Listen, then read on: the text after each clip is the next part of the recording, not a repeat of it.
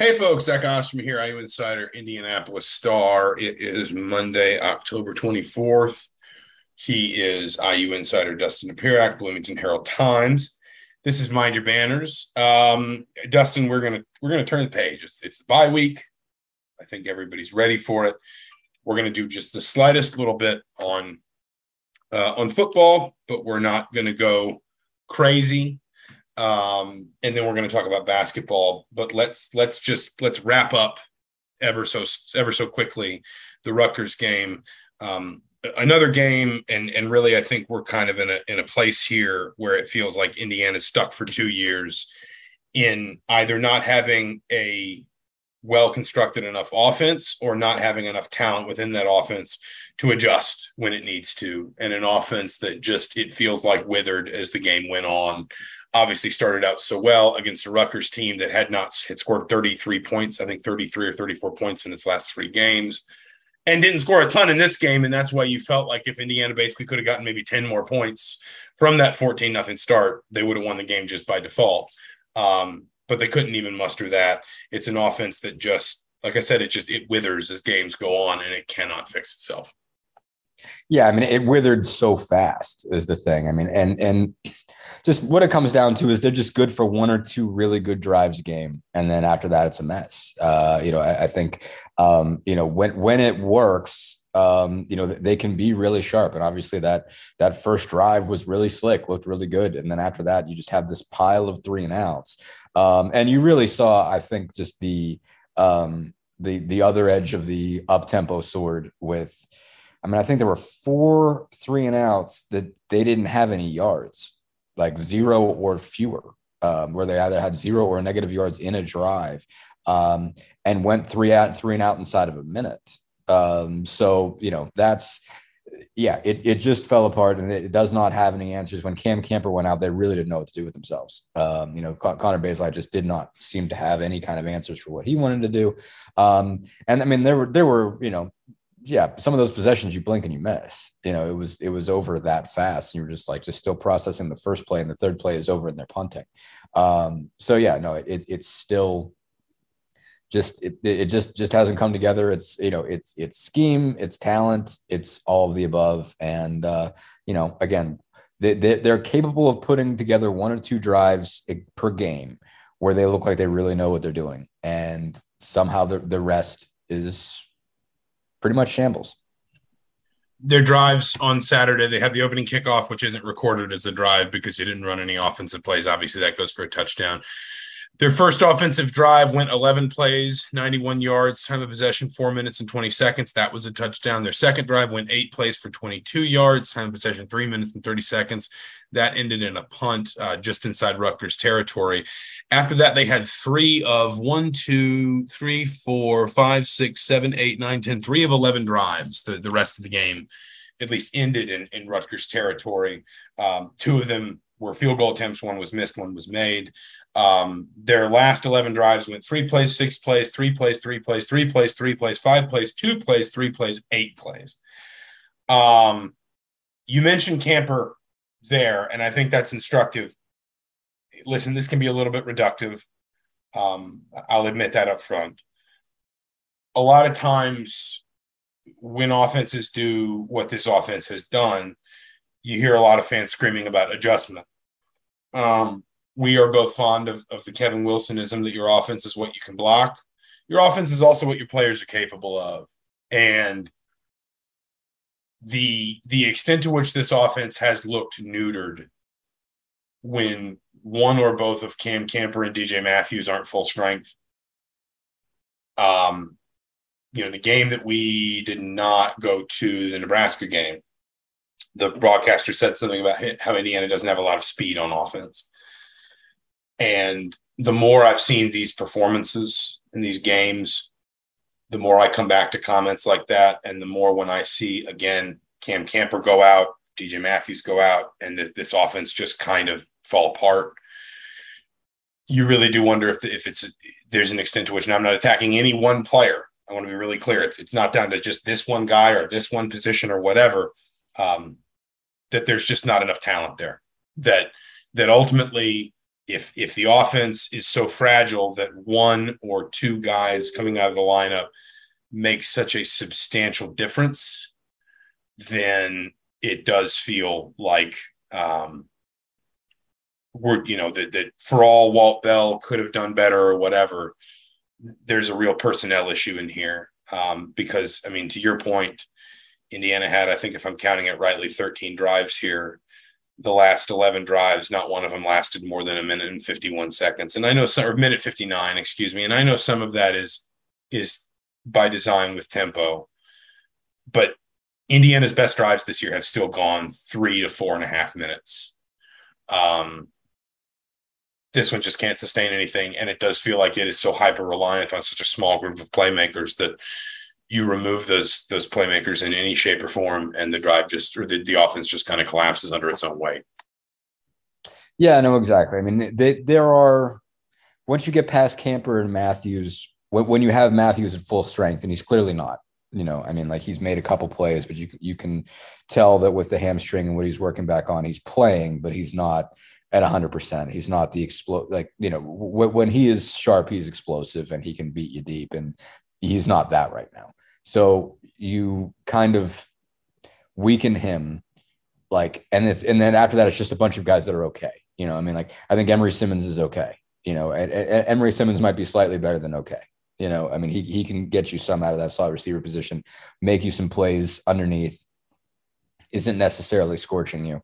And the outside guys after Camper just aren't giving you that much. I mean, I think they're all okay. Anderson Kobe's okay. Javon Swinton's okay. Malachi Holt-Bennett, Donovan McCulley can do something for you every once in a while, but there's just not a lot of production. I mean, they're not scorching their guys, basically. Like, if you're manning up on them, they're not, if they're winning those matchups, they're not winning them by a lot. They're not creating, big catch radiuses, if you will, like where they have a lot of space in between the defender. And, like there's a big window for Bazelak to throw the ball. There's just, it just, all of the margins for error shrink because there just aren't too many playmakers. And, you got a guy like Jalen Lucas that can, but he's 5'9", 170, I think he was the guy who committed the chop block. So that tells you about where he's at as far as, pass protection is concerned.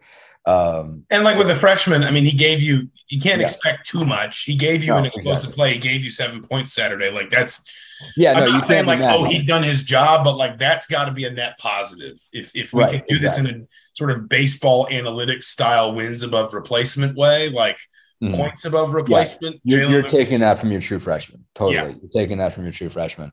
But it's like, again, Henderson and Shivers are okay. I mean, I think Henderson's maybe slightly better, but just the sum of the parts just is not that great, is what it comes down to. The sum of the parts just is not that great. And, the whole with the scheme and everything else can be really good for a drive or two drives on an average week. But you're just not seeing it be better than that because, again, you just don't have players that are just making big time plays on a consistent basis. We'll move on from football. It's the bye week, and I think it's just not something fans are super interested in right now. Other than just being angry, but yeah. Like, but even then, I think they're going to. We don't have great answers for you. I mean, $25 million buyout.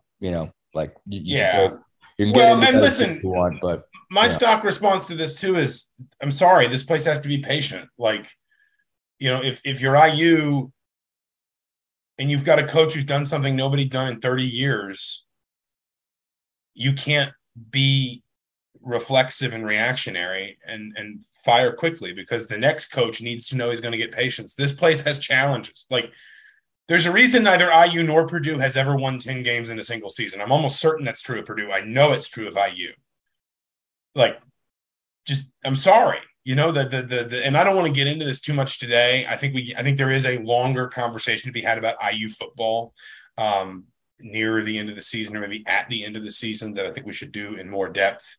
But there's also there really is an element, like, if you literally fired everybody tomorrow and started over, then your candidate pool would be based, at least in part, on the fact that coaches with some credibility on their resume would look at you and say that you had no patience with the guy that had done something nobody done in more than a generation at a program where it's incredibly difficult to win. And you have to exercise in the same way that you don't necessarily have to exercise that patience in basketball. that you can fire Archie Miller after 4 years, even acknowledging that in the third one, he basically made the NCAA tournament. You can fire him after 4 years because IU basketball is still going to be IU basketball, and there's still going to be a lot of agency to what you can do with it. IU football is the opposite. You have to be patient with somebody who has proven that they understand what it takes to win here, even if it seems like they're drifting away from that. Again, that is a conversation I think we need to reserve for its own podcast at a later date. Yeah, that's true. I suspect this is sneaking up on people. Indiana hosts an exhibition game Saturday afternoon at 3 p.m. against Marian.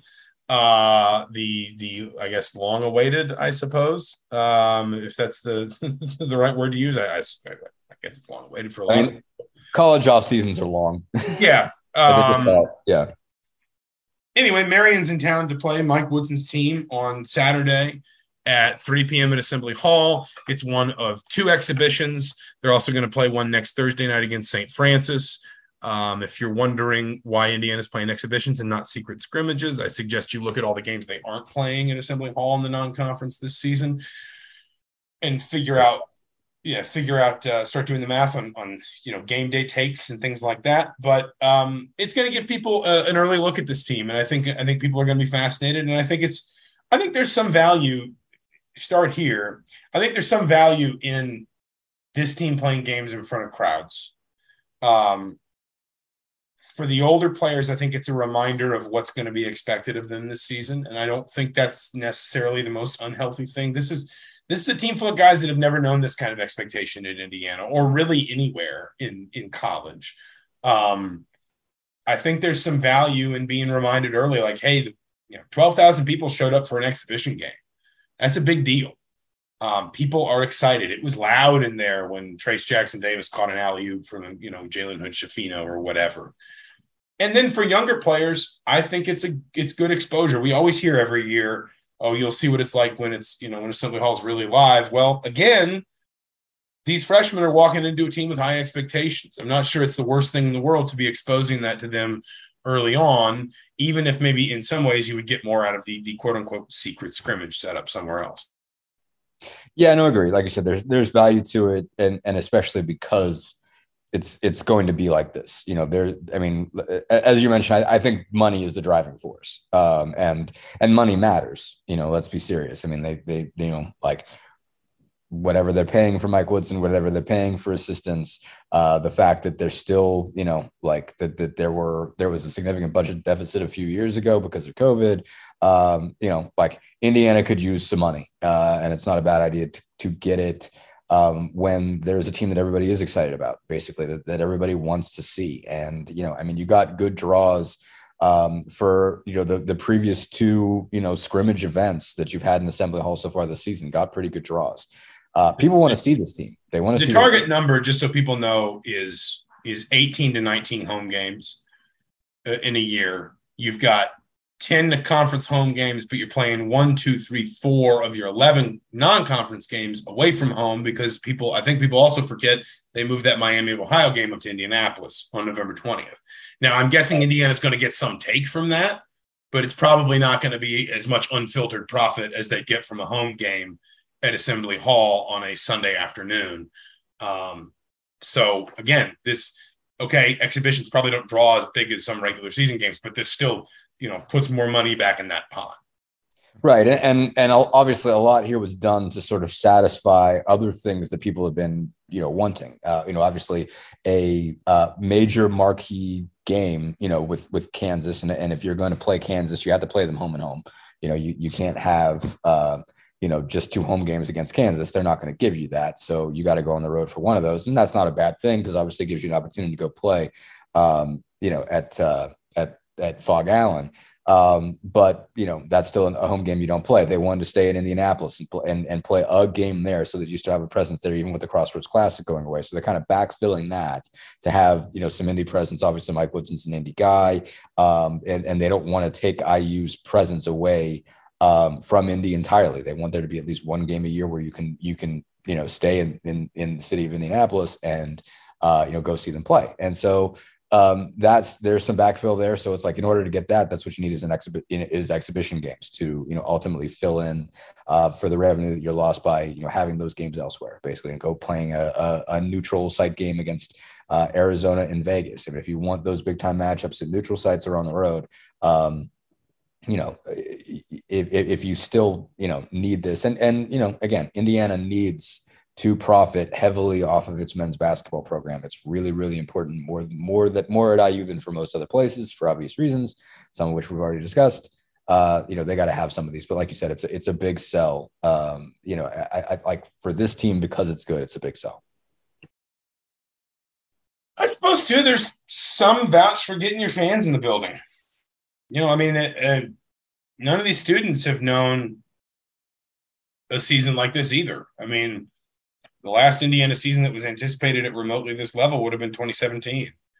That was 6 years ago. So, unless you are on the, hyper varsity plan, or you are a law student, you've never seen a basketball season as a student, for example, with this much excitement, just in terms of, I think there's some value in that too. Just sort of getting your fans kind of turned on, and getting everybody warmed up, because listen, you're playing Xavier, third game of the season, and you've only got 6 total games, non-conference games, before you hit the North Carolina, Rutgers, Nebraska, Arizona, Kansas stretch in late November. You need the engine running hot to start this season if you're Indiana, in every possible sense. So why not, I guess? Right. No, exactly. I think it's good for this. It will be good for this team to connect with its fan base and find out the value that it has. If it's going to be as exciting in Assembly Hall as I think it is, they're going to figure out how to ride waves. I think you and I have talked about this for years, basically just what it's like at Assembly Hall when Indiana starts to get on a run, and it enlivens that fan base. And there is a way that you can sort of ride the wave that comes from that. And that's how you put teams away. There is a art and a skill just to knowing how to do that, knowing how to put the pedal down at the right time, and know when you can put a team away. And obviously, the teams that are going to be playing, starting with Marian, obviously going to be teams that they should be able to just they should just be able to gas it up and go, and that should be the extent of it. But there is, I think, a sense of learning how to fully sort of harness the power that comes with playing at Assembly Hall when it's jacked, and turning that into what can be, again, when it's on, one of the best home court advantages in the country. We got into the just kind of expectations around this team, where they fit in the Big Ten. And I'm not going to call anybody out by name, but I digested some other sort of Big Ten preseason projection content last week, read some stuff, listened to some podcasts. And this is one of those times where I'm going to sound a little bit like a homer, but the one thing I kind of can't get past in my own head as much as anything else, and I think we sort of maybe danced around figuring out how to say this when we talked last week. There is this sort of skepticism of Indiana, and listen, you and I are skeptical of Indiana. Like, there are reasons why you and I are skeptical of Indiana. I'm a bit bemused when I talk to other members of the conference media who say they're not buying the IU hype. Like, I'm not a team that's ranked 13th in the country in the preseason, that's not an enormous amount of hype. I get that it's Indiana and they're the Big Ten favorite, but even most Indiana fans, even the optimistic ones I interact with, are excited for the season, but they're well aware of Indiana's shortcomings, and they're well aware of what might prove to be the pitfalls that sort of box Indiana out of winning the league this season. It feels a little bit like sort of the hype is being created in people's minds, if that makes any sense, as much as to some extent it's, listen, I can find you people on Twitter who are talking about a Final Four run. I could do that with anybody. I could do that with any fan base. The general sort of tone of the conversation around Indiana, to me, has not been near the hype of, for example, the 12-13 season, but I would even say the Eric Gordon season, or probably even the Romeo Langford season, frankly. I would say there was more energy and excitement around both of those seasons in Bloomington than there is for this one. Not because people aren't excited for this team, but just because people maybe are a little bit more jaded. And more than that, I think are well aware of the reasons why this team might not live up to its expectations. But having said that, and this is the part where I'm going to sound like a homer, and that's fine. I don't care. There does seem to kind of be this doubt around Indiana because the presumption is that the best case scenario is unlikely for Indiana. But then there is kind of an assumption of the best case scenario being likely for a lot of the other teams we would consider contenders in the conference. And when you and I went through this last week and we said, hey, there's just a chance the conference isn't that good this year, that would be to Indiana's benefit. It just feels like when people talk about Purdue, Michigan, Michigan State, Illinois, Ohio State, there is a lot of sort of, okay, this is the best case scenario, but yeah, we can map out a reasonable path to that. Whereas Indiana's best case scenario is probably more reasonable simply because they have more birds in the hand, if you want to say. They've got more about them that's proven and reliable and sort of tried and tested, and less that is about projecting upside. But there is more skepticism of Indiana's best case scenario. Does that make sense? I mean, sort of. I think like I don't know if it's, I guess this is what I would say. Indiana's probably been overrated a lot in the past. And I think that contributes to this you mentioned the Romeo Langford season. Obviously, that was an NIT team, and that team wasn't close to making the tournament. I guess it was. I guess maybe if they would have won a game at the Big Ten tournament, they might have had a shot. But they weren't that close to the bubble, and they probably played the most effective basketball when their best player was out for the NIT. And say, okay, well that team was supposed to be good and it wasn't very good. The 1920 team was supposed to be a little bit better, maybe, and it was just okay, and it would have barely scraped by and made the tournament. And you've seen a lot of Indiana teams that have gotten some at least top 25 level respect by virtue of just having the name Indiana on its jersey. And I think a lot of, especially if you're covering the Big Ten elsewhere, I think you would view it through that prism of Indiana gets a certain amount of respect by virtue of being Indiana. And by virtue of, compared to the rest of the league, it tends to have one or two highly rated recruits, but, it might not have nearly the real depth, but they get, some level of benefit of the doubt by virtue of they're wearing Indiana jerseys. They've got a recruit who's top 30 or something like that. And there's, there is deference given there in the same way that people complain about deference for Notre Dame, when it comes to football. I think there's certainly the perception of that, that I get. So it's like, okay, you're just applying that here and saying, all right, whatever level of Indiana's hype, whatever level of hype Indiana is getting has to be too much because it's always too much. There's always the sense that they underperform. And I don't know if that's always true, but I understand how if you're covering Illinois or if you're covering Purdue or whatever, you have that sense that, okay, Indiana always gets a couple more points just by virtue of the jersey that they wear. So I get that. But I think when you're really just sort of looking at what's there and what's coming back, my initial thought, basically the idea of Indiana as the favorite really becomes a real thing as soon as Trayce Jackson-Davis decides that he's coming back. Basically that he's, going to no longer test the waters once he got COVID and wasn't going to do the combine.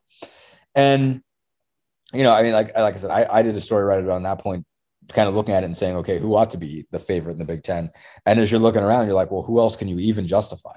And that's by some of that is by virtue of default. And so again, I think we've been saying the whole time that they are kind of Big Ten favorites by default because you're looking at just a whole lot of teams that you don't know really anything about. And ultimately that's how the nation looks at it. Like, I mean, AP top 25, the only other top 25 teams in the league are 22 Michigan and 23 Illinois.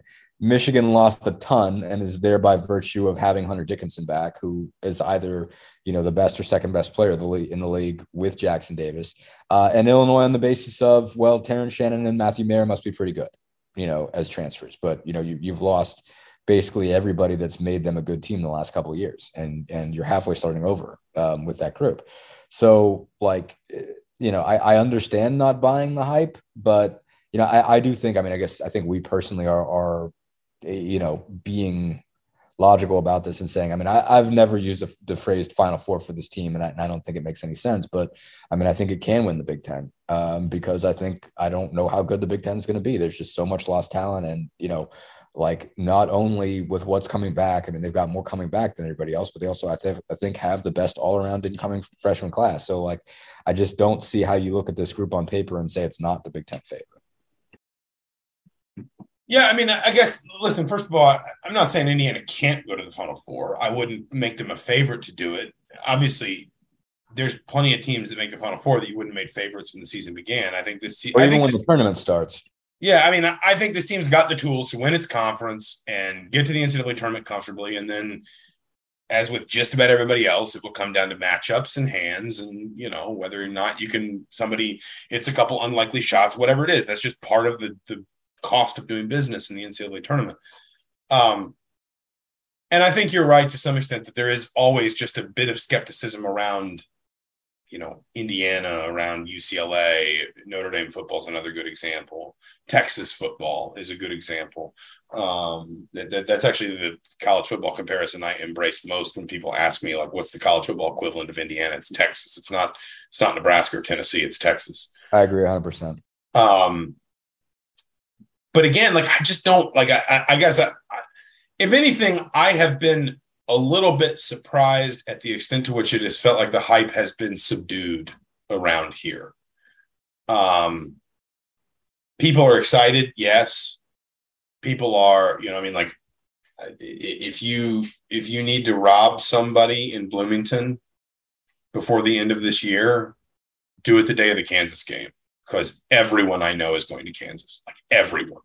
I think seriously close to a dozen different people. Are you going to be in Lawrence? Because I'm going to be in Lawrence. We're going to Lawrence. Who's we? Just we, the family, the friends, whatever. We're going to Lawrence. I think people are excited. And listen, maybe there's a bit of a tone change from IU's fan base. That there is an extent to which we've moved into a phase where IU fans are just more skeptical and more cynical because there have been too many false starts. There have been too many false dawns, too many years where they got excited about the number, 2 overall player in the country, and then it melted down and the coach got fired. That's distinctly possible as well. But it's weird. Indiana is being regarded with a level of skepticism outside the IU bubble that seems to be based around a level of sort of blind optimism within the IU bubble that I don't think exists. And that is where it's kind of hard for me to square the circle, just insofar as, this team is still pretty good. This team is, they're not just Big Ten favorites by default. They got a preseason All-American on their roster. They've got guys that finished last season playing as well as anybody in the conference at their positions. They've got the 2 highest rated recruits per the 24/7 Sports Composite. To the conference welcomed in this season. They returned a bunch of kids that in various different ways showed, I think, some real promise last year. And that's where I come back to kind of this. There's this skepticism of, well, can they do it when others can't, et cetera? There's sort of like, for example, an assumption that Purdue will be okay and Illinois will be okay, and that Indiana sort of has to prove that it's going to be okay. When if the shoes were on the other foot, I think we'd look at Illinois and say, yeah, Illinois will be fine. And I think it does come down a little bit too. And this is where I recognize I sound like I'm trapped in the IU bubble. a little bit to just sort of the skepticism of the brand rather than the team. Yeah, no, that's certainly true. But the brand has kind of earned it over the last however many years. I mean, again, I get, and like there's a whole lot that feeds into that, the brand and everything like that. And some of it's us, some of it's us, but also some of it is just the size of the IU media as a whole, that more than basically that there's more focus and energy on covering Indiana basketball and talking about it. And so in a way you can sort of, when we spend all this time talking about who's going to play, who's not going to play, who's going to get better, who's not going to get better, like there's just more overall volume of coverage out there. And ultimately, I guess in a way we probably end up like, even if we're not necessarily trying to do it ostensibly, sound like we're trying to talk everybody into Indiana, talk fans into. That's fair. I mean, a lot of what I write has the words Big Ten favorite in it somewhere. That's fair. Right. But I think, just even on an annual basis, it's just like, okay, like we spend a lot of time talking about this team because people read about it. And so it's like, if you are, looking at this group, looking at Indiana from the outside as a brand, you're saying, okay, like every year, like all these beat writers have to write something. So, they write about how this might be better and how that might be better. And how many times does it actually end up better? So why are they going to be right this time? And it's not like we always put our like reputation on those, but it's like, could this be improvement? Could this group work well together? They're working on this, they're working on that. And it's, like, so it's like, okay, this time when they're like, yeah, no, I think really that we're right this time. I think really this group is going to be the most talented they put out there. Like, okay, well, you said that last year. You said that the year before. You said that the year before that.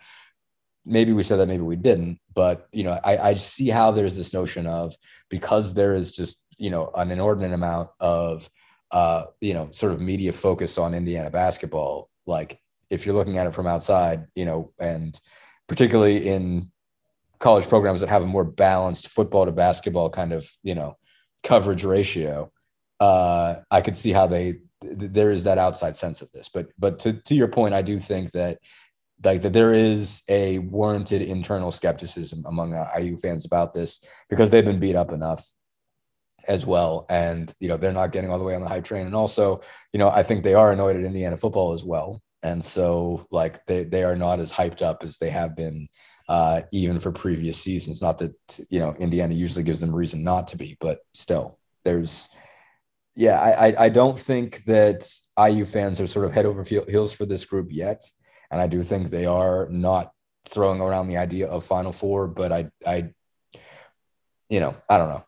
I think they want to be. I think they want to be head over heels. Like, and I don't blame them. And they may well be. Like, I mean, it's not hard for me to talk myself into this team winning the Big Ten. Am I convinced they will? No, I didn't pick them to. But I look up and down the league, and it's a mess. Like, it's a mess everywhere. It really is. Yeah. I had breakfast this morning with Matt Dollinger. I hope Dollinger's listening. Hey, Dolly. And we were talking about the Big Ten, and Dollinger is, for those who don't know, Matt went to IU. He now is a senior editor with the Ringer covering the NBA, so he's familiar with basketball. And as an IU alum, he's familiar with Indiana, but he doesn't live and die it. He's not pouring over KenPom numbers every day, I don't think. And we were talking about the league, and I was like, just name a team, and I'll tell you how messy their situation is. And every time he named one, it was just like, there's no, what's Illinois going to do about not having Kofi Coburn? Purdue has no guards. Michigan State has no forwards. Like, we've talked about this. It's not hard to envision a world where Indiana wins at least a share of the conference. That's not outrageous. Yeah. Indiana can win a share of the conference to be a 4th seed in the NCAA. I mean, they won that would be better than what they did in 2016. Right, exactly. They won the conference in 2016 by 2 games outright, and they were a 5 seed. But that's a real possibility for and that happens sometimes, and that doesn't invalidate the accomplishment either. You got to win the thing to win the thing. I think that these fans could wind up loving this team, but I do think there is more skepticism closer to this program or closer to this team this season than what is maybe perceived outside Bloomington. Yeah, no, I'd agree. I mean, I think On both sides, I think it just comes from the unproven shooting. I think that's really it, and that people that have been watching it from outside have been saying that for years, and the fans inside the bubble have been saying that for years.